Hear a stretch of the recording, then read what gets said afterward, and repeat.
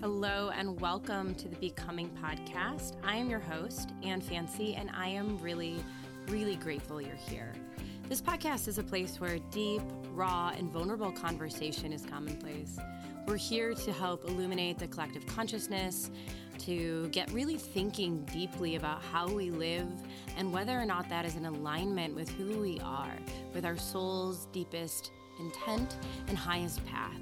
I hope these conversations stir you to contemplate your own life, to help you step forward into a braver and brighter version of you. And I hope that you can see and hear that this is not always an easy, light-filled, or direct path, but often it's winding, and the shadows and challenges that we face allow us not only to build strength, but to help us really, truly forge ahead into the highest and best path for you. Again, I'm just so grateful you are here. And if you are enjoying this podcast, I would so appreciate that you rate it and subscribe. And of course, share it with others who you think would resonate with what we talk about in this space. If you're looking to join me in conversation and be part of a community, I did start a Facebook group called the Becoming Community, and I'd love to have you in there and keep these conversations going in a different forum. Thank you again for listening and sharing and subscribing. Let's get to today's episode. I think you are going to love today's guest. I know I love today's guest. Her name's Barbara Payton, and I've known her for quite a while now, but you may know her as the Detroit singer-songwriter with a sultry voice and just a total badass vibe. She's been singing backup for Bob Seger for the last 13 years, and more importantly, she is a deep thinker and a wise woman and just a beautiful soul. So we go all over the board, from religion to soul's purpose and music industry and beyond. I think you're going to love it. So tune in and let's get to it. All right, welcome. I am here today with my friend Barbara Payton, and I'm grateful that we were able to make this work this time, and timing is perfect, right? So it took us a while. I think about, 3 times? At least, yes. This is a charm. Yeah. So Barbara and I met through some friends a long time ago, back when I was in my 20s looking for odd jobs when the economy sucked. Mm-hmm. And I knew you because you were a big deal in the lesbian scene, quite frankly. Wow. Yeah. Wow. Okay. The very famous Barbara Payton would play at the lesbian bars, or at least at Como's in Ferndale. Within a 15-mile radius, at least. That's when you hit it big, right? Yeah, the railroad crossing, which became the Rainbow Room, which is no more. Is it no more? I didn't even know that. I don't think it's in existence anymore. Well, I don't know where the lesbians go anymore. I don't know either. When you find out, let me know. Okay. Well, when you find out, I won't go because I stayed home with my kid. Well, you are married with a child. Yeah. I am not. Okay, fair enough. So how did you end up in music is probably the first question. My friends are tired of hearing this story, but both of my parents are retired music teachers. Okay. And so it wasn't a matter of, are you going to be in music? It's, what are you going to migrate toward? Are you going to be a singer? Are you going to play an instrument? So I started with singing, and then I learned how to play several different instruments through the Salvation Army brass band. And I also grew up within the Salvation Army, which is not just us standing on street corners with kettles. There's actually a church, and it has a brass band and percussion, and I was in it was called the Singing Company when I was a kid. Okay. In their choir. And I loved growing up in that atmosphere. Mm-hmm. And it really was the foundation of my musical experience and my foundation of the just coming up throughout music and learning about music and learning how to harmonize in the choir. And I'm grateful. Yeah. Yeah, you've been you've taught me a lot on that perspective because, there's so much bad press about the Salvation Army, and this time of year it's very appropriate. And there were a couple years where I was like, same feeling I have about the Boy Scouts was, that I can put my money elsewhere. Yes. And you've been excellent at helping educate the rest of us. That simple reminder that one voice doesn't speak for the whole organization, right. And don't throw out the baby with the bathwater. So give us your perspective on that. Yeah, I've been posting about that for the past, I don't even know how many years, maybe 6 years or so, when I heard people in the gay community, the LGBTQ community, talk about not supporting the Salvation Army. And yes, we all have the right to place our money where we think it's going to do the most good. But with the Salvation Army, as my cousin explained to me, there was an incident, and it wasn't even in the United States, not that that's significant, but where there was someone that turned away members of our community, and they were reprimanded, and the Salvation Army is actually trying very hard to extend the olive branch, so to speak, and make reparations with our community. And so I applaud them for that. And yes, if you look deeply into any organization, any church, Sure. you are going to find those that do not support others that are not like them. And so being a former member of the Salvation Army,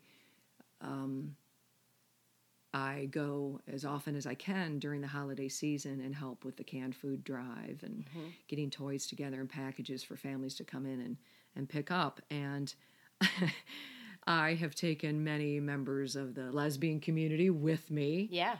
And they knew very well that we were gay and embraced us. And they've embraced me my entire life.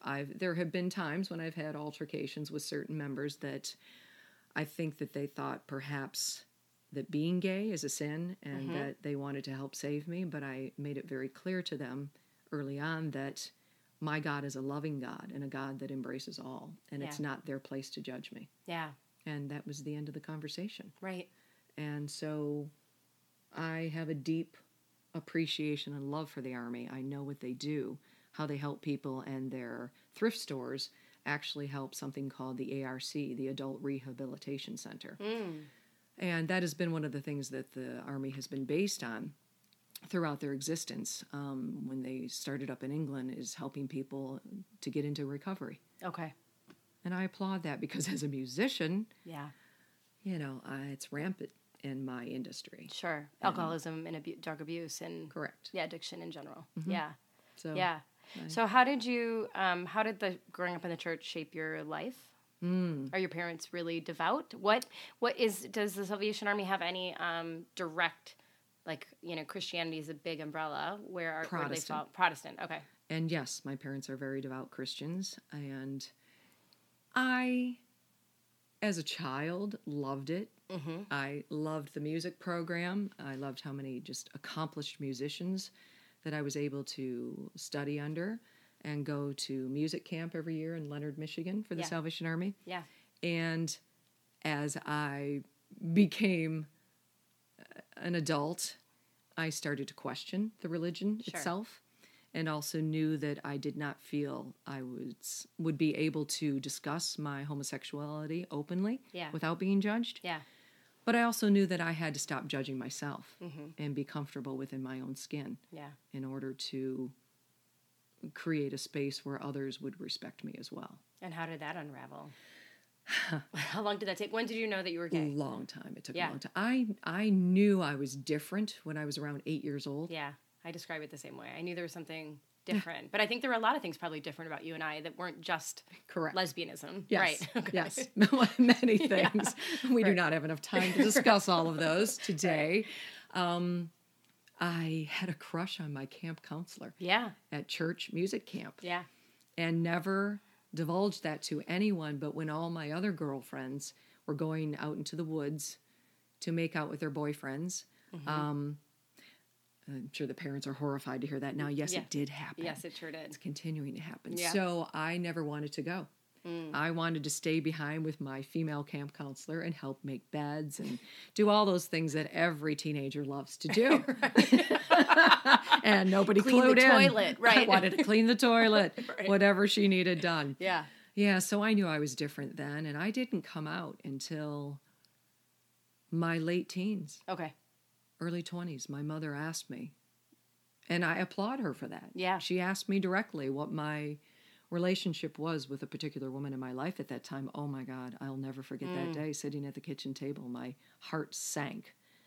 And I told her, and she wanted to really come from a place of religion. Yep.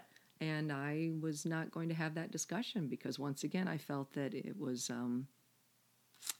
between me and my God. Mm-hmm. And she respected that. Yeah. Yeah, and she has embraced, women that I've known over the years and been in intimate relationships with, and I appreciate that. And I'm sure that still it does perhaps trouble my family at times because of where I might end up someday, but I'm not at all concerned. Right. My experience was very similar, right? Being raised in the church, and my mother came at me with religion, and I rebutted her with that same religion, Yes. And so that conversation stopped pretty quickly. Mm-hmm. How about your father? I think he feels the same, and he also was sad when I came out because he thought it was something that he had done. Yeah. And I want to just extend this to any parent that it's nothing that you're doing. There's nothing wrong. Right. You would no more say that to your heterosexual child than you should to your homosexual child. Right. There's nothing wrong with us. God does not make mistakes, and from their perspective, and mine as well. And so there's nothing wrong with me, or nothing. There was nothing that he did, And I think a lot of people have the misconception that people are gay because of something that happened to them in their childhood. Yeah. That can impact the trajectory of your life. Sure. You can make different choices because of any kind of trauma or any ridicule you might suffer because of it, but you're born that way. Yeah. So, yeah, in my opinion, it doesn't have anything to do with my being gay. Right. I think it's so fascinating, too, because as generations keep going by, sexuality is becoming more and more fluid. And let me say it this way. I don't think necessarily even that sexuality is necessarily becoming more fluid, but there's more freedom to honor that fluidity between orientation, gender, and sexuality. Absolutely. And maybe it is, beings are coming in more evolved and less concerned about those confines. But I think that it's always been this way. It's just been a matter of now people are talking about it, and it's part of the mainstream conversation. So thank you for sharing that all openly. Did you have to... how was reconciling that for yourself? Did you embody shame, or did you always feel like God is a loving God and I don't have to take this on in that way? Or was there negativity? The latter. I've always felt that God is a loving God. And the only time I think I've felt not even shame concerning my homosexuality, it's been about embarrassment. Because I grew up in a family that does care what other people think. Sure. And I care what other people think. I think when some people say they don't give a shit what anybody thinks about them, I think you're either a sociopath or you're lying. Right. I think we all care somewhat. To some degree, yes. It's whether or not it's going to really affect your choices. Yeah. And so when I've held hands in public with former partners, I would feel uncomfortable from time to time when people would just look at you in a way that you knew was not approving of your behavior, of who you are. Of your behavior, right. And I remember going to Saugatuck for many years with my partner, Linda, at the time, and loved going there. And then an article was published in mainstream publications, I should say, and a lot of straight couples that maybe weren't as open-minded as those that had been going to Saugatuck for many years started to show up, and there was a time of being uncomfortable around them. Culture a transitional clash. Yeah. And I remember I was angry at that time because I thought, really, how many places do we have to go where we can be completely open without worrying about being ridiculed or being in harm's way? Yeah. I've been in harm's way before because of it. Sure. I mean, you've been out for many years now, right? And so times have changed. Out. Yeah, it doesn't get much more out than me. Right. And maybe that's I think that's part of, even so I'm a little younger than you, but even still when we were going to, when I was in my late teens, early 20s, going to the lesbian bars, it was still so different than it is now. Another 5 years before it really became even starting to be more open with all of that. So it's very challenging. I think people underestimate how hard it was in the 80s, 90s, even early 2000s to be out. I appreciate you saying that and being part of the younger generation that you are. Because sometimes I do get frustrated because I notice that not all, But many of the younger generations, and myself included until I really woke up and educated myself, we don't always make a point to honor the generations that came before us, that paved the way. Yeah. And I do now, and I recognize that more, but I'm more awake in my life too. And it's such an annoying term sometimes to me. It is. I don't know what else true. to say. Yeah. You know? We'll talk about that too. Pulling your out of your, Yeah. No, I mean, I think it changes. Every generation is changing it. And my wife is a decade older than I am. And so her experience of coming out was different. And even for me, no one in high school was out late 1990s when I was in high school. No one was out. That's scary. Yeah. And I grew up in very waspy, Same here. Environment. And so, it was a big deal. But it's interesting because I don't meet a lot of people who feel the same way I do, which was I didn't embody shame around it. I didn't at all. I always just knew this is who I am, and I am, so like it or leave it, and I know this about myself, and I refuse to allow you to put shame on me around it. Yep. Because I don't know where that came from other than we were just born into that sort of sense of self. I guess because it's certainly not the environment I was raised in. Me neither. Homosexuality was certainly not, welcomed or embraced. And it's no fault of my parents. I understand, and they were very loving parents. It's just they were raised a different way. Right. And I think that sometimes the best thing we could do for our own community is to be out and proud. Yeah. And to not live in shame.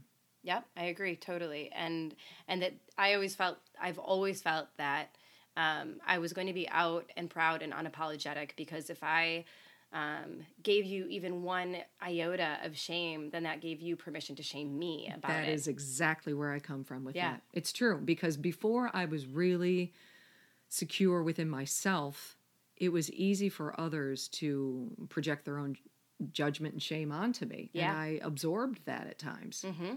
And I won't anymore. Yeah. Mm-mm. Yeah. So where does your faith stand now? I would say I'm more of a spiritual person than a religious person. Mm-hmm.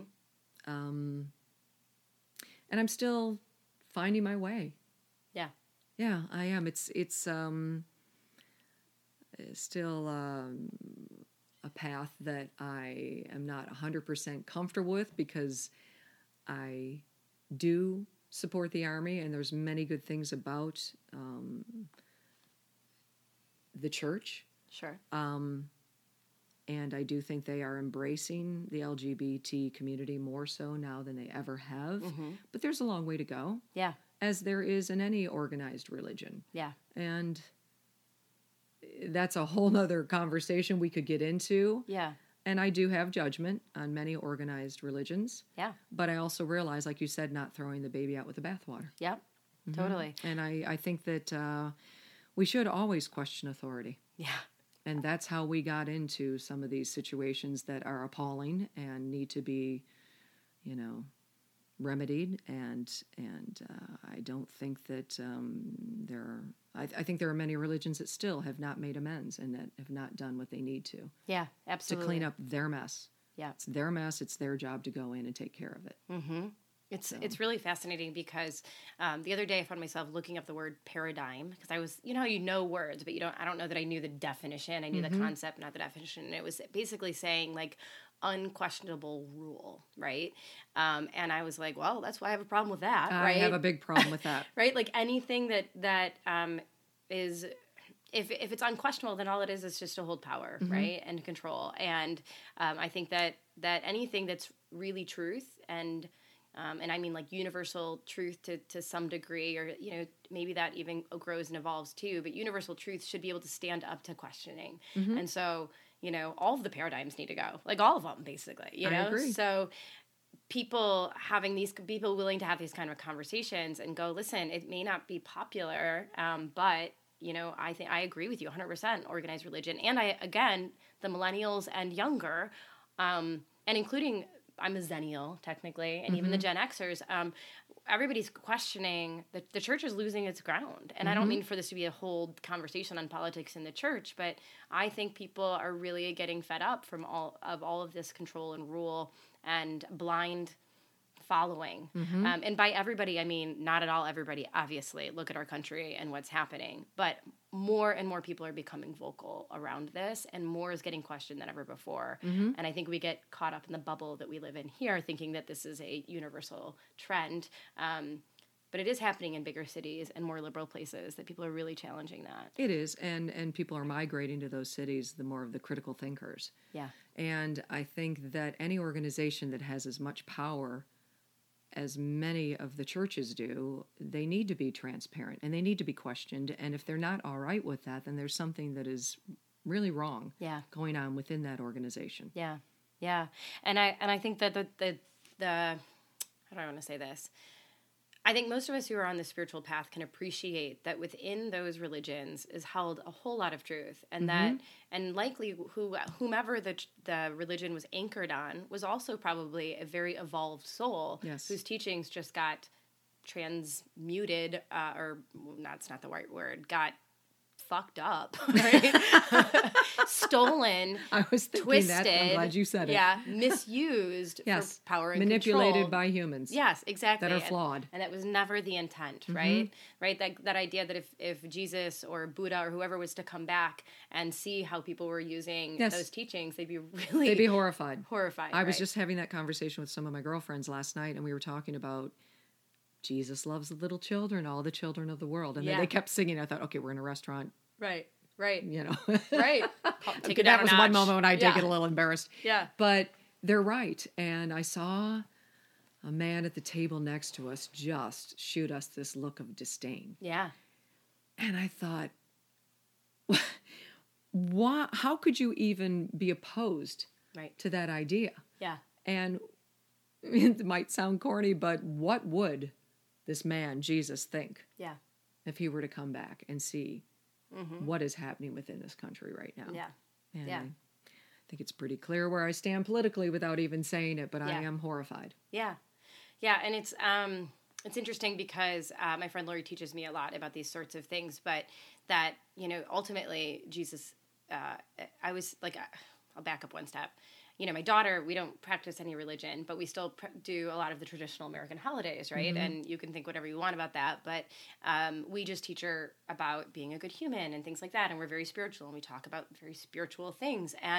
But sometimes, we drove by the big church locally that's got the big, cathedral and often crosses outside on the lawn, and I've tried to explain to her like what people do around Jesus and what it is. And I basically am always like, he was a really solid dude. Like, we really respect who Jesus was and what he was teaching. It's just that people have taken that and used it for hate. And so we are not anti-Jesus. We're just not into the organization that was created around him. I think that's a beautiful thing to teach her. Well, thank you. I do. So I'm sure that it's taken a lot to figure out how to even have these conversations with her. And I think if Jesus came down, he would still be trying to teach us unconditional love and teaching you and I to be less judgy about how we see it going wrong, but also totally the human version of the experience is like, what the hell are you guys doing with this? Like, this was never what it was meant for. And I think that of a lot of things, and this is probably, again, really like,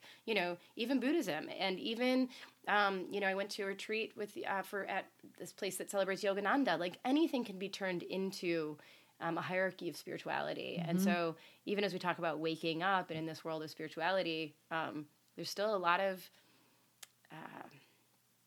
challenge within that it's still unclear, and it's still used for power and control in ways that it doesn't need to be. Yeah.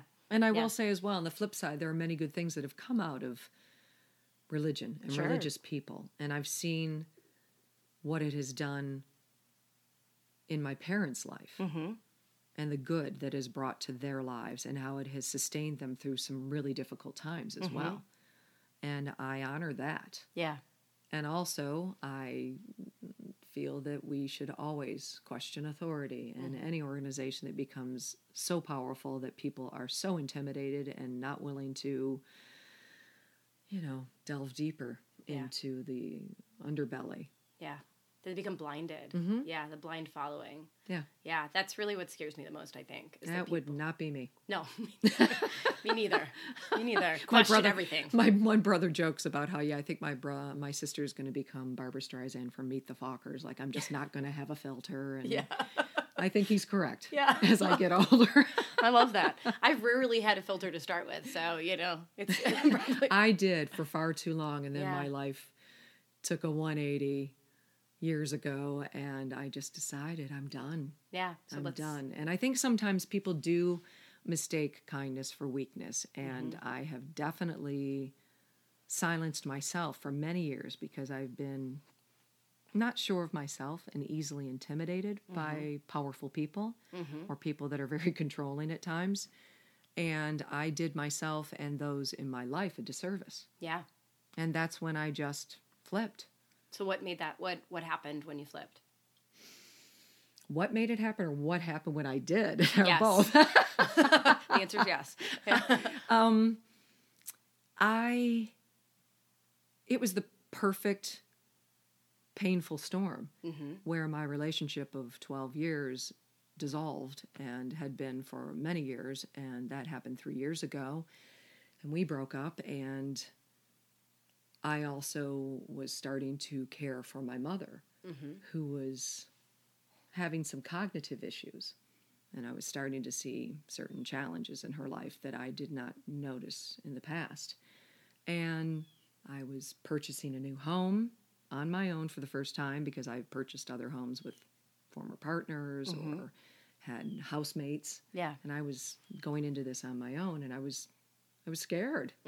This was new terrain for me. So all of these things were happening at the same time. I became very ill with a lung infection for a while. And I also just recently, we wrapped up a tour with Bob Seger, and his final show was in Philadelphia a few weeks ago. And so it's safe to say I was brought to my knees. Yeah. And I decided I didn't want to live that way anymore, and that I was completely aware of where I had fallen short in my own life with my relationships, not just the last one, and with my relationship with my parents. I realized I didn't really know them, and I wanted to. I actually reached out to my father and wrote an 8-page letter. Oh. And he took a month with that, as he should, to sit with it, and was really open to healing our wounds, and wrote me back and has written me another short letter since. And caring for my mother now, I'm getting to know her, and I'm getting to know myself through her. Yeah. I'm seeing why I am the way I am. And I've inherited some wonderful, just amazing things through this extraordinary woman who was ahead of her time. And I've also inherited some things from my parents that I'd like to change. Yeah. So I've learned a lot. Yeah. So that's a lot. It's nothing. It's fine. All a day's work. Well, I mean, okay, there's a lot to unpack even more there. The dissolution of a 12-year relationship, and I think paired with really facing and your parents means there's a lot of mirrors held up. So what did you learn? What are the deepest lessons that have come out of this, whether those are together or separate realizations? Through my parents, I would say that on the surface, what I've learned through my mother is no wonder I migrate to home rehabbing. Okay. Because my mother was the one that was rehabbing our basement when I was a teenager. And she would cut the drywall in the driveway by herself and carry it down the stairs and hang drywall and put down carpet and put in a sink, and people would ask my father about it, and he would sheepishly reply that, well, no, I didn't do any of that. That's not in my dad's wheelhouse. Yeah. And I get that. My dad is a very, he's a people person and outgoing and gregarious. And so I learned that I have that skill through my mother, And I can have the gift of gab through my father as well, which is a good thing, even though I'm an introvert, really. And on a soul level, I learned that my mother is just a very, very kind person, and that she also does care what people think. And I think, I hate to use this word, but for lack of a better one at this moment, to a fault. Yeah. And that she is an anxious person, and that the cognitive decline in her, I'm seeing how it manifests the most, is anxiety. Okay. And I realized that I have those traits within me on a genetic level and just even a emotional level that I need to really pay attention to and keep in check. It's why I started meditating this year, even if I can only do it for 3 minutes, because I am just squirrel. Yeah. Suddenly I'm off and running with my attention deficit issues. Yeah, I got you. And so that has helped. It's also helped me to unravel my parents' life and when they got a divorce and what they both went through. And at the time, I was angry. And I was angry with my father for leaving and how it happened. And it was very much a controversy in our hometown at the time, a small town of Port Huron. But now that I have stumbled upon some things and letters and information through other family members and through my parents, I have empathy. And I don't think I had empathy before. I think I had sympathy. Yeah. And I felt sorry for people, and I'd step up and be there for them, but I wasn't really present. I didn't think about how it felt to be in their shoes.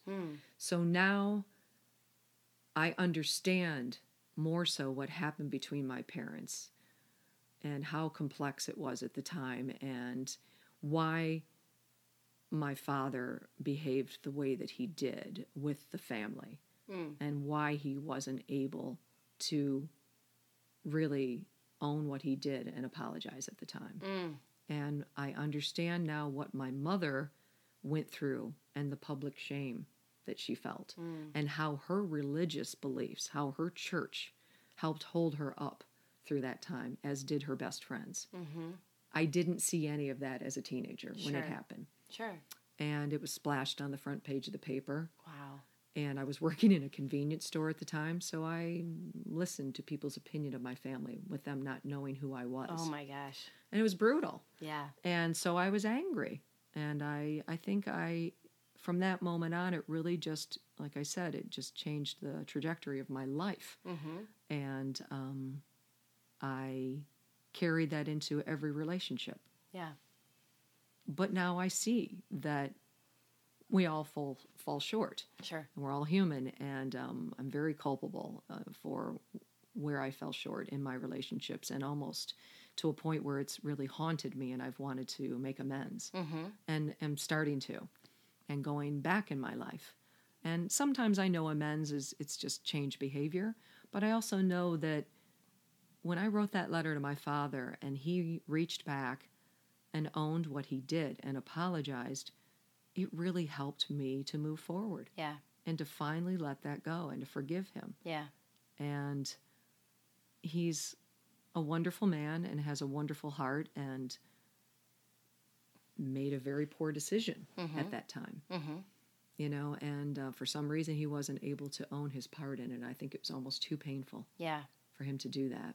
Yeah. So it sounds like in seeing them as human and messy and complicated, you can then see your own messy humanness. Absolutely. And I think what has been the most difficult in my life as far as forgiveness is concerned is forgiving myself for choices I've made in the past, for shutting down my emotions, for not being, empathetic to others, and realizing that now I know that it serves no purpose for me to hold myself there. Yeah. And to forgive myself and know that I did the best I could, as corny as it sounds, that saying that used to annoy me, but somebody put it into perspective for me, that coming from the level of consciousness that I was operating from. Yeah. I did the best I could. Yeah.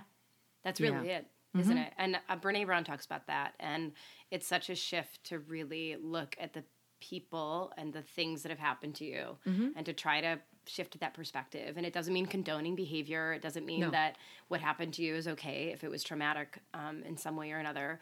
But that is a beautiful way of saying it, that level of consciousness that people were working from. So in your relationships, when you're looking backward, what are the big lessons there then? Like, what are you going back to make amends about?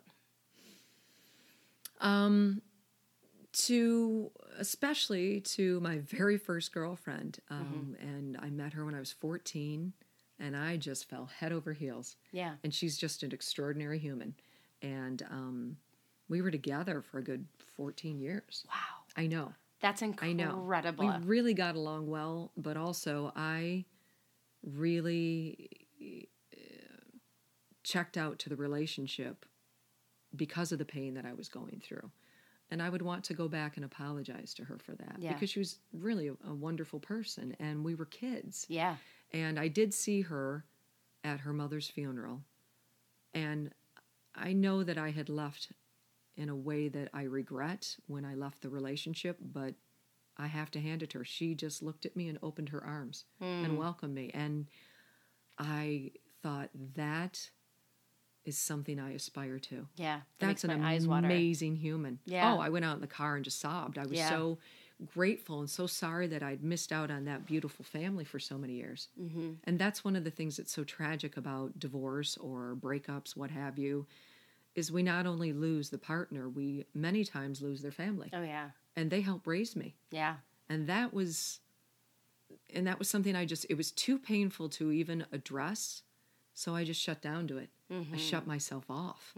And I think that the area that I really want to address more than any in my relationships is to speak my mind, speak my truth, to communicate.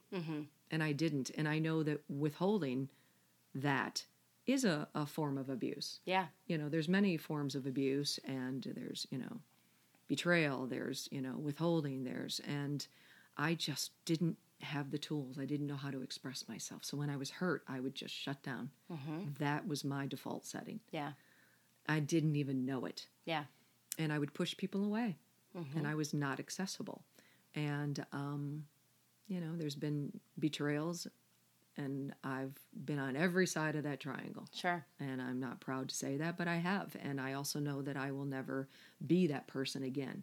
I will not put myself in that position to be subjected to it, and I will not be the person putting somebody else through that. Yeah.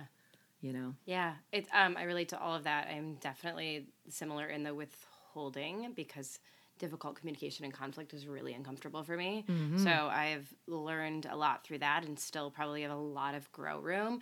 What struck me, I don't remember who told me this, some wise person recently told me that within every marriage or every relationship, even if you don't physically divorce, there are probably, thousands of tiny divorces and reunions, right? And that, like, within that, those 14 years and all of those ways that we unintentionally divorce one another in tiny moments or in year-long disconnects or all of those things, but that every relationship has that ebb and flow. And I don't think we're given permission to really understand that the world feeds us this idea that relationships are supposed to be a certain way, and that contraction and expansion and separation and coming back together exists within every relationship that has any amount of depth. Absolutely. Right? Yeah. And I think we're in a disposable society now too, and people don't want to put the work in, the effort, and it is hard. And a regret that I have as well is that I taught people how to treat me. Yes. I really did, and I put up with things that I never should have.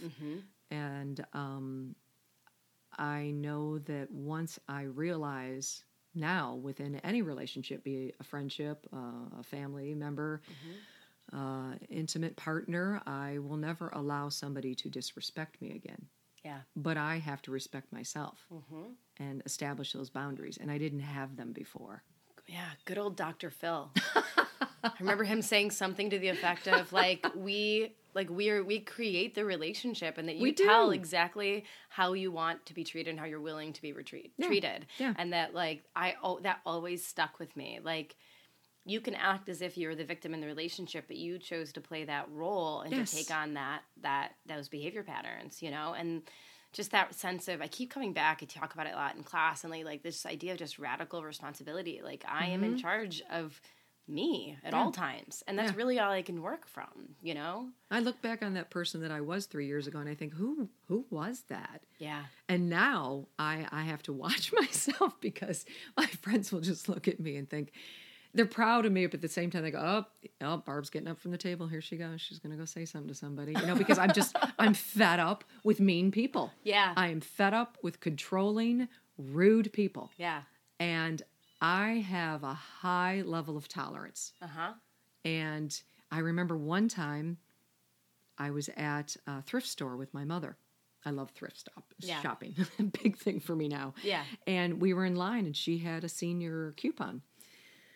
And she forgot to give it to the woman before she started to ring up her purchases. And then my mother presented it very, very timid. Yeah. And to the woman behind the counter. And the woman just annihilated my mother. Just reprimanded her. And you're supposed to hand this out at the beginning of your... And I went, oh, hell no. Mm-hmm. I said, here's how this is going to go down. Right. To the woman behind the counter.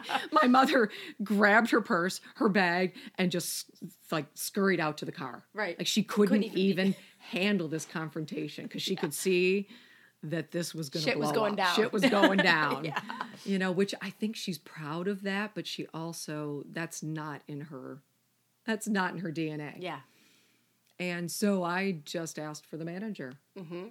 And these women were standing behind me and they were snapping their fingers in the air and saying, oh, hell no. No, nobody's going to disrespect your mother. I said, exactly.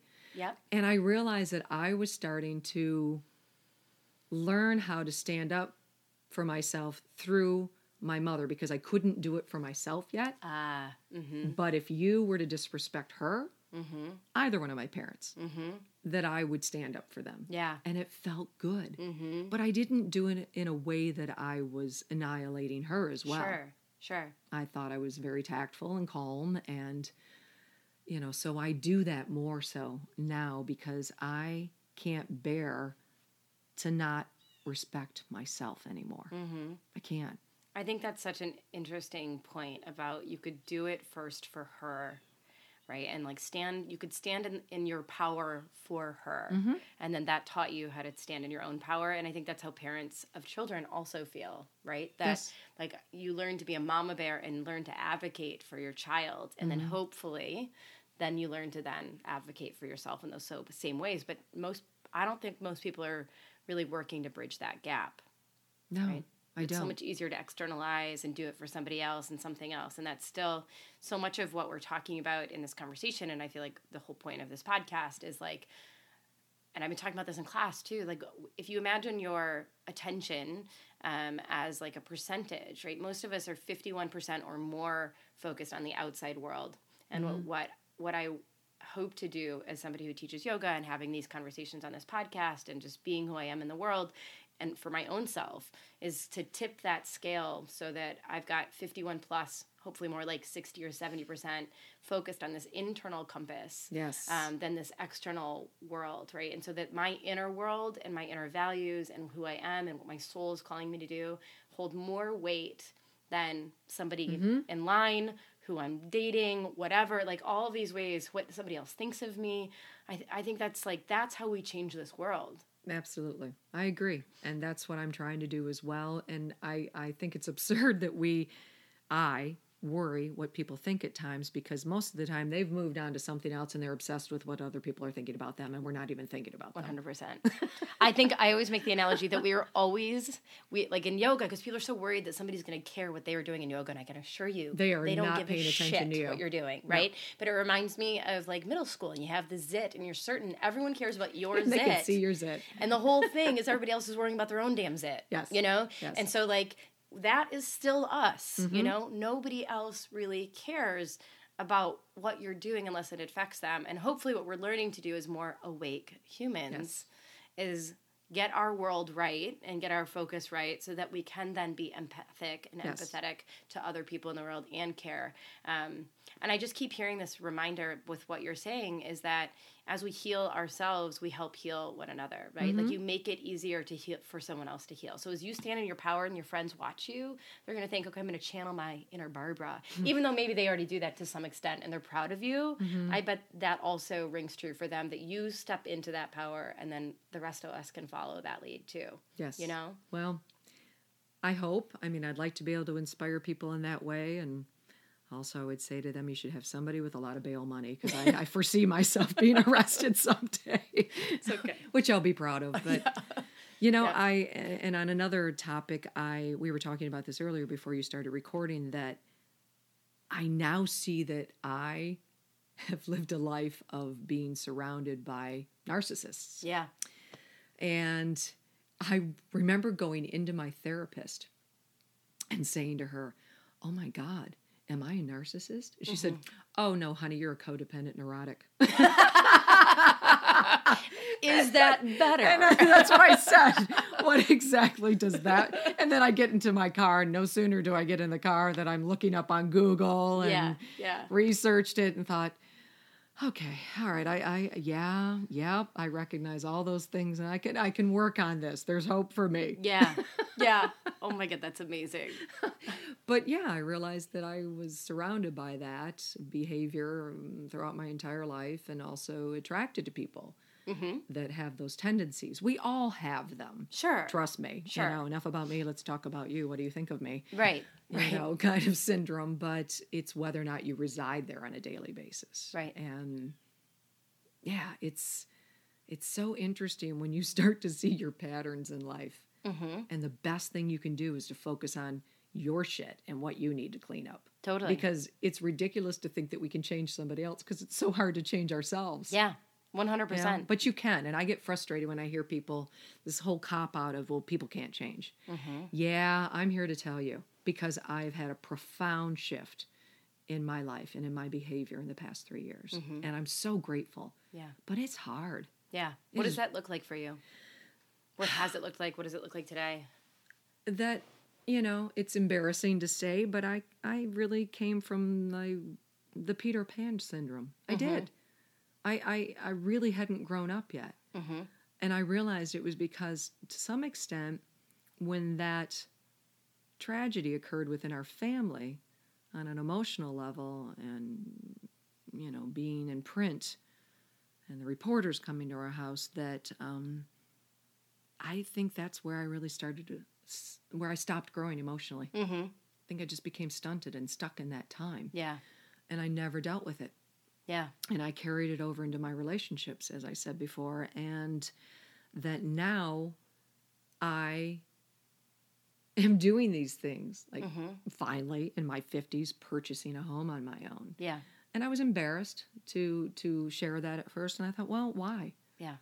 No time like the present, and I'm moving forward, and I started to realize that I'm capable, that I don't have to rely on other people, that I want to fully take care of myself and be independent and be emotionally evolved, and to know that I can honor myself and teach other people how to treat me, and also that you know, being somebody that also, I had a learning disability and never found out until, well, I didn't find out until about, I guess it was about 3 years ago, when I really started to do the deep dive, and that I had always felt inept from an academic perspective.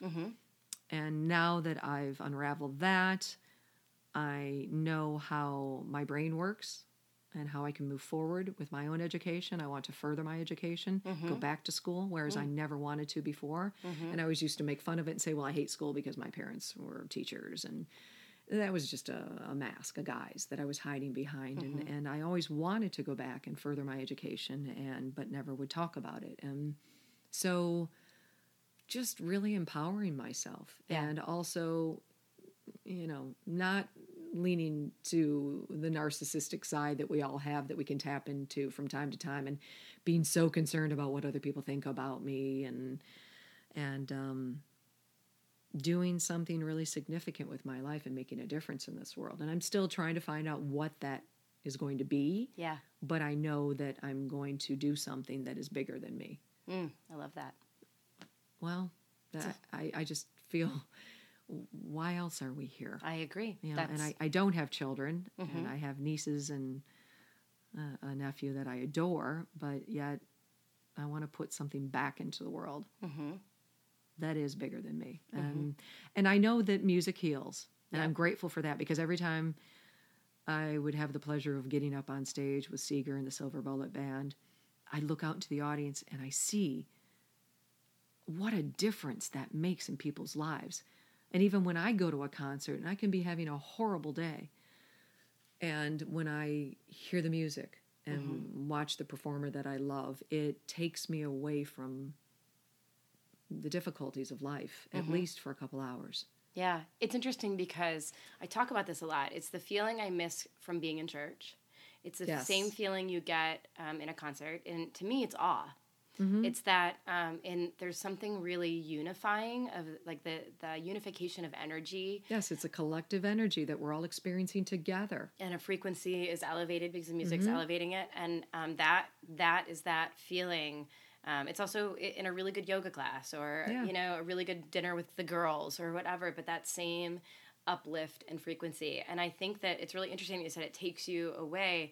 I don't think any of them are meant to take us out, right? Like people come to yoga to escape their lives for an hour, or you go to a concert to get out of your life for an hour. I think it's to be reminded of the frequency of love, right? Or the frequency of connection. That's a better way of putting it. Yes. I think most of us think of it as an escape, and I think that's a totally fair assessment. And I'm trying to like really grapple with that. But I like how you are defining that. Yeah. I like that idea. That resonates, and Yeah. So what are you going to do? That is the interesting question. Well, actually, I bought a Victorian home in my hometown and moved closer to my family and help with my mother's care. And I'm renovating it. I have a whole upper flat that I'm going to turn into, put it on Airbnb or HomeAway, something like that.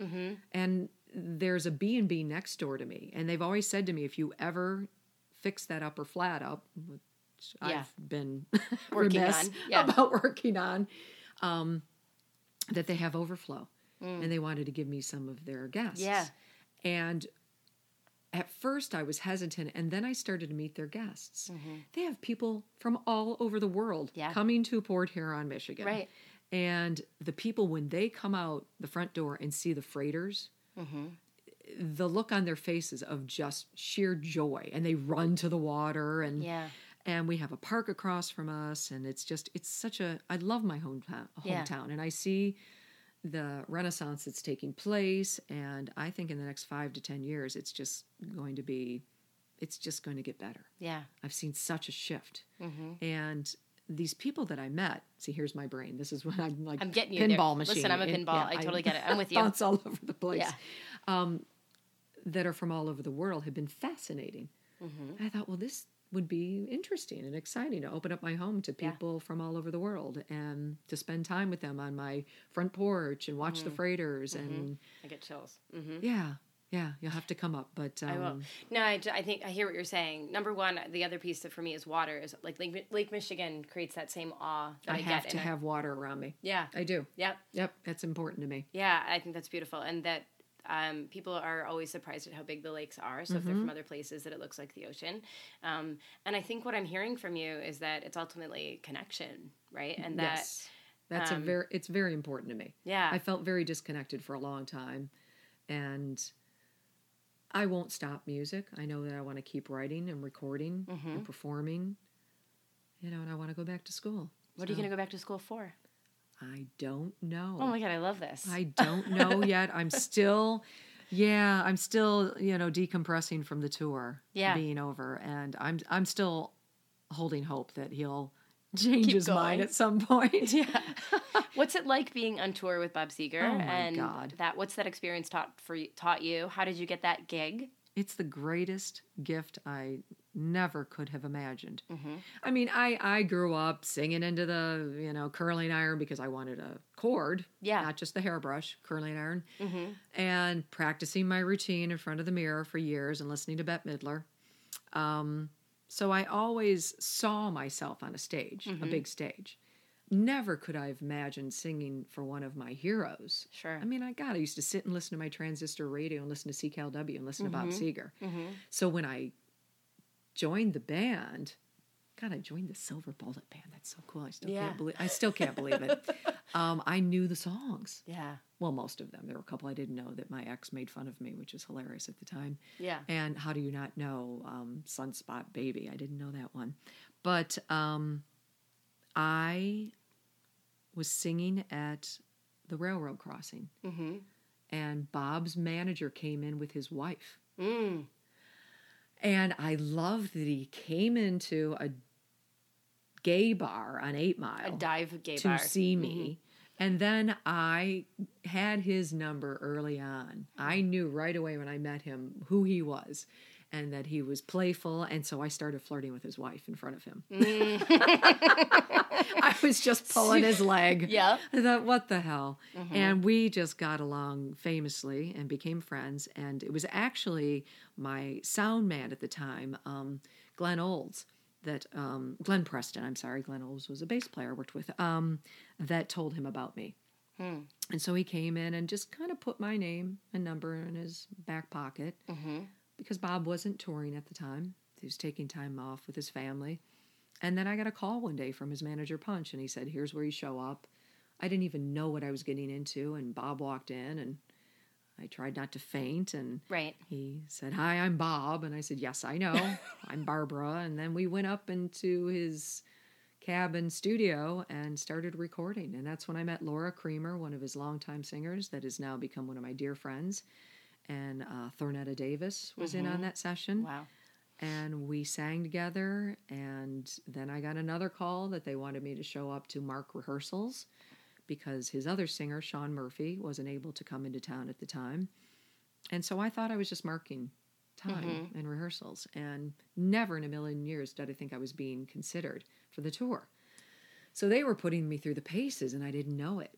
And which is probably better. Oh, my God, yes. Because as I told you, I'm a nervous person. Yeah. And then Punch just took me aside after one of the rehearsals and said, it's yours to lose. Whoa.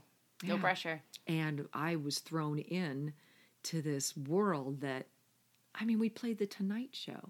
We played Jimmy Kimmel. We played The View. I mean, Letterman. How long have you been doing this? 13 years. Wow. I did not realize you've been doing 13 years, this that long. and it's been extraordinary. Yeah.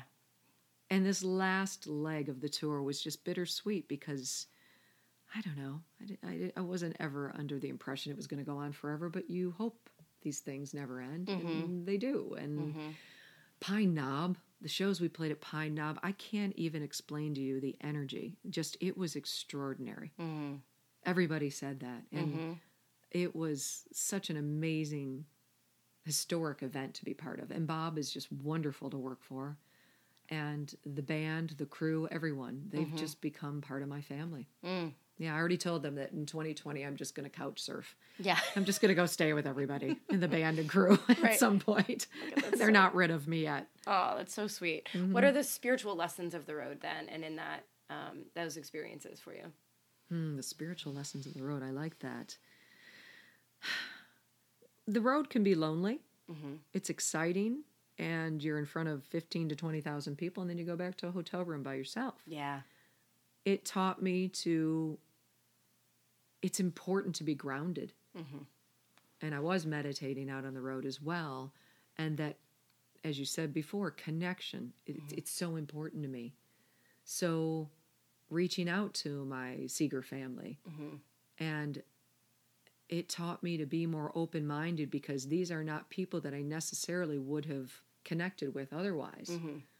And it opens up your aperture to so many different types of people and experiences. And I never was a person that would seek out strangers to engage with. And out on the road, I did. And I would just go sit up at the bar to eat my dinner so that I could start to talk to other people around me, which was very hard for me. Mm-hmm. I have a difficult time. I don't like going to parties. Yeah. Because you're going to find me in the corner with a cat or your dog, and I'm going to fall asleep early, Yeah. narcolepsy. And so I just decided it's time to just engage more with people and let them see me and see them, and to be vulnerable. And what do you have to lose? Not to isolate myself so much. And yeah, as far as a spiritual level, I'm not quite sure how to put that. No, I think that is. I think that's a huge thing, to put yourself out there and to be vulnerable. I think vulnerability is a deeply spiritual practice. And to recognize, I think that probably the last 3 years that you've been working with Seeker and single, right? Yes. That's different, right? You don't have somebody to lean on and to call into your hotel room or to call from your hotel room. And really leaning into those opportunities as opportunities of expansion and connection in a different way. I think there's limitations sometimes in the comfort of our relationships. And I don't mean that we shouldn't have them, because there's lots of growth within those too if we choose that. But certainly I can imagine myself, I would have been the same way, right? I would have just gone back to my room, watched some TV, decompressed, and let it be, but that you put yourself out there. I tried to. Yeah. I tried. And what I also realized is that no matter what city we went to, what town we went to, it would run the gamut. We would be staying at a Shangri-La in Toronto, or we'd go stay in a Embassy Suites in a small town somewhere. There's something to see in every single city. And there are interesting people everywhere. Sure. Yeah. And that was a real gift for me to be open to, and being single. And I'm not going to say it was easy at times. There's times when you get done with the show and you can't believe that you're at Madison Square Garden and Bruce Springsteen is standing in the guitar section and with the text and watching you. And you want to get off the stage and go back to your room and share it with somebody. Yeah. And then it's just quiet. Yeah. And so instead there were times when I just wasn't really ready to go to bed, and you're still jacked up from the night. So I would go down to the bar and hang out with my bandmates or just people that you would meet on the road sometimes, and everybody has an interesting story if you're willing to hear it. I think that's exactly it. Yeah. That's the heart of this podcast too, is that everyone has an interesting story. Everyone has,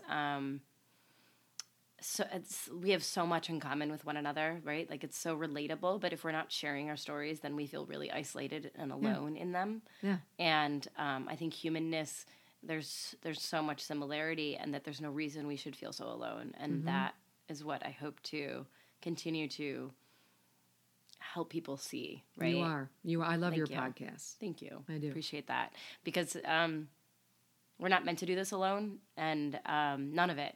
And we're also not meant to do it in the confines of our mind or in the closet of our shame or any of those places, And so thank you for coming and sharing vulnerably with us. Thank you. Any last thoughts before you? I don't know. Maybe we can do a follow-up when I figure out what I want to be when I grow up.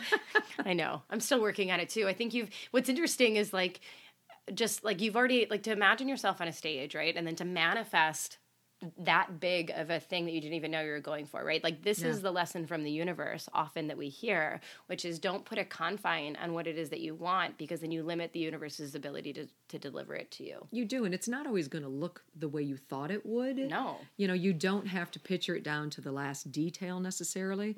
If you had told the 8-year-old me that I was going to meet Bette Midler someday, who has had the greatest influence on me, I wouldn't have believed you. Right. But I did. Right. And it was extraordinary, and she wasn't a bitch, and that was a bonus. Right. I was like, oh, thank God, because then I'm going to have to find somebody else to admire, So, yeah, and I never could have imagined myself up on stage with Seeger. Yeah. And the people I got to meet through him, not just celebrities, but just the crew, like I said, they're just extraordinary. I mean, yeah, we walk onto that stage and we get all the praise coming back at us, but these people behind the scenes, it's the Jackson Browne song. They are the first in and the last to leave, and they're extraordinary. Yeah. And we wouldn't be up there without them. Right. And I met these really amazing people that are under the radar and just, we joke about in the band how the crew, they're more refined than the band. And if you really want to know where the cool places are to go, that you need to go talk to the crew, ask them. But I couldn't have imagined any of this, even though I saw myself on a big stage someday. And I also realized that at first people might think, and I was one of those people, that it's your ego that puts you up on that stage. And yes, you do need an ego to be able to get up in front of people. Hopefully you keep it in check.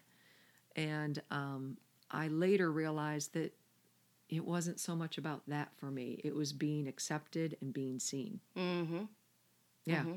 And that's part of why I chose this profession. And I have a deep appreciation, a love of music, but that wasn't the biggest reason as to why I pursued a life in the spotlight for so many years. Mm-hmm. Oh, I have so many thoughts about this. Number one, I think you did it because it was a call of your soul and you answered it. Mm-hmm. And I think that like giving people permission to have those desires and dreams that seem big, and recognizing that I have this conversation with my friend Lori all the time, that like ego is different. Like there's a humility in that call for you, right? Like you just felt like you weren't doing it. Maybe you were doing it to be validated and seen in some ways, but it was not the same way that's ego, right? Right. And initially that was it that I came to realize. But then when you have people come up to you and say that they heard one of your songs, and I wrote a song about coming out, and a young woman came up to me at a place. Do you remember a place called Stilettos? I sure do. I thought maybe it was before your time. No, we were just in that neighborhood the other day, and I was laughing about Stilettos. Yes. Well, I played that song, and a young woman came up to me and said, I brought my mom into the bar tonight. Would you mind doing that song? Because that's how I came out to her. I played it for her. I got chills. That's when my perception of why I was up there and why it really mattered shifted. Mm-hmm. And it was so much bigger than anything I could have imagined. And just even touching one person, it really mattered to me. And I just remember getting into the car on the way home and just crying and thinking, my gosh, it helped her to come out.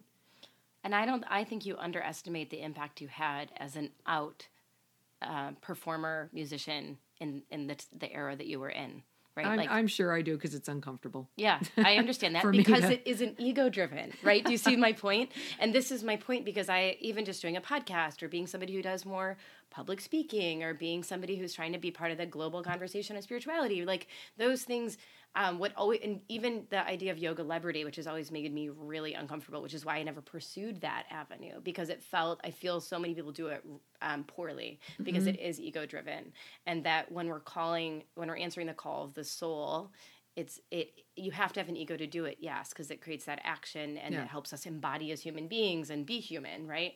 But that drive is from a different place, and I've always seen that in you. It never felt, even as, before I knew you as just Barbara, right? Before I knew you as that and just saw you on the stage and saw how people reacted to you, because I've never been no offense, I've never been a groupie type of anyone. It's just not in my DNA to be like that. But you never came off as ego-driven, right? And I guess my whole point with all of this is that if perhaps someone who's listening feels called to something that involves a bigger platform, right? Yeah, we want to be in check about our egos, but we also don't want to self-limit because other people are doing it poorly, right? And and that's the whole thing, because you've made such an impact in so many ways. Like, yeah, being up there with Seeger is cool, but I would venture to guess that your impact has been bigger simply by being yourself and showing up at Stilettos and Komos and the Railroad Crossing and Rainbow Room and all of those places that you really touched lives by being willing to be out and proud. And thank you. Yeah, truly. And like you said, somebody doing it poorly, don't let that, impede your decisions to shine, basically. And I love that quote by Marianne that everybody thinks is Nelson Mandela. I quote it all the time, and I quote it as Marianne's, yes. And that has sustained me at times, because I can have a tendency to be my mother's daughter and to be a little shy about getting up on stage or being awkward. I still have stage fright every time. But my father, as I said, is a more vocal person, the gregarious in the public eye. He always was, and he was wonderful with the high school bands, and actually took them to the Olympics and So I have a little bit of both my parents in me that it can be conflicting at times. But I also realize that really I'm serving no purpose by playing small. Yeah. What is your favorite part of that quote? That part right there. Playing small. Playing small. It serves no purpose for you to play small. Yeah. It just resonates with me. And I love what I do. I love music. I feel there's nothing like, and it doesn't always happen, when you get in that zone. When you get in that zone and you look at the rest of your bandmates on stage and you just know. Yeah. It's just, there's this synergy that just locked in. There's nothing like that feeling. And I think that's why, you know, people just, they chase that. They chase that feeling and they replace it with other things that aren't as healthy at times. Yeah, because it's stepping into the flow. And for you, flow comes from that place of music, right? And other people, flow comes from somewhere else. Yep. Flow is, music for me is one of the flows, and cycling. Yeah. That's a love of mine. Yeah, Interesting. Yeah. Yeah. And deep conversation is a place of flow for me, shockingly, and teaching in any capacity. And I think you're so right. I think people seek that feeling by either, you know, taking things for it, or numbing out, or they numb out because they can't find it. And that I just keep thinking back to like soul's calling, and this reminder that we become more alive when we step onto that path, and we feel that flow because we're pulling more light in and we become more illuminated. Yes. And that, like, you in so many ways have already stepped into so much flow, and now you're just going to seek a new space for flow and a deeper sense of self and connection, which is going to be amazing. That is from your lips to to God's ears. Yes. I have a feeling you're going to have no problem creating what's next. Thank you. Well, thank you for this time and spending this time with me and sharing. Thank you. Thank you. Oh, and I do want to say one more thing. Yeah. We do, my band, well, not my band, it's Chris Kurzawa. Yeah. He loves to put together bands that pay, you know, tribute to the bands that he loves. And we're doing a night of Led Zeppelin again. Okay. And we'll be at the Caju Cafe on January 31st. Fun. And the tickets are on Eventbrite. Okay. So that'll be a fun night. So if you get a chance, come on out. Fun. Not Les Zeppelin. Not Les. They actually did call me to be their lead singer. Did they? Yeah, and I love Steph. I love the head of the band, who's a guitar player, but I was not willing to leave Seeger. Yeah, understandably. Well, thank you, Barbara. Thank you, Ann. All right, friends. Thank you for listening all the way through. I hope you found this conversation interesting, perhaps thought-provoking, and even, maybe more importantly, a little stirring. I know we touched on some touchy subjects, and that is the point here, that we touch on things that we're not afraid to talk about, things that matter, and touchy subjects, and digging deep. If you are enjoying this podcast, I implore you to please like it, review it, share it, and keep expanding the reach that these conversations have. I think there's such a need in the world to get real and to get deep and to speak truth and contemplate more than just our navel. So thank you for showing up and listening, and hopefully thinking how it related to your own life. If you want to join the community, again, it is the Facebook community is called Becoming Community. Maybe I should say community just one more time. You can find out more about me and where I am on AnnFancy.com, and I am on all social media platforms as well, so feel free to connect with me there. I'm more likely to get to you via Facebook, but I'm upping my Instagram work as well, so reach out, connect, and keep your ears and eyes peeled for more upcoming workshops locally in the Detroit area. I'm working on a couple of projects here. So thank you. Have a great and beautiful day, and I hope to catch you next time.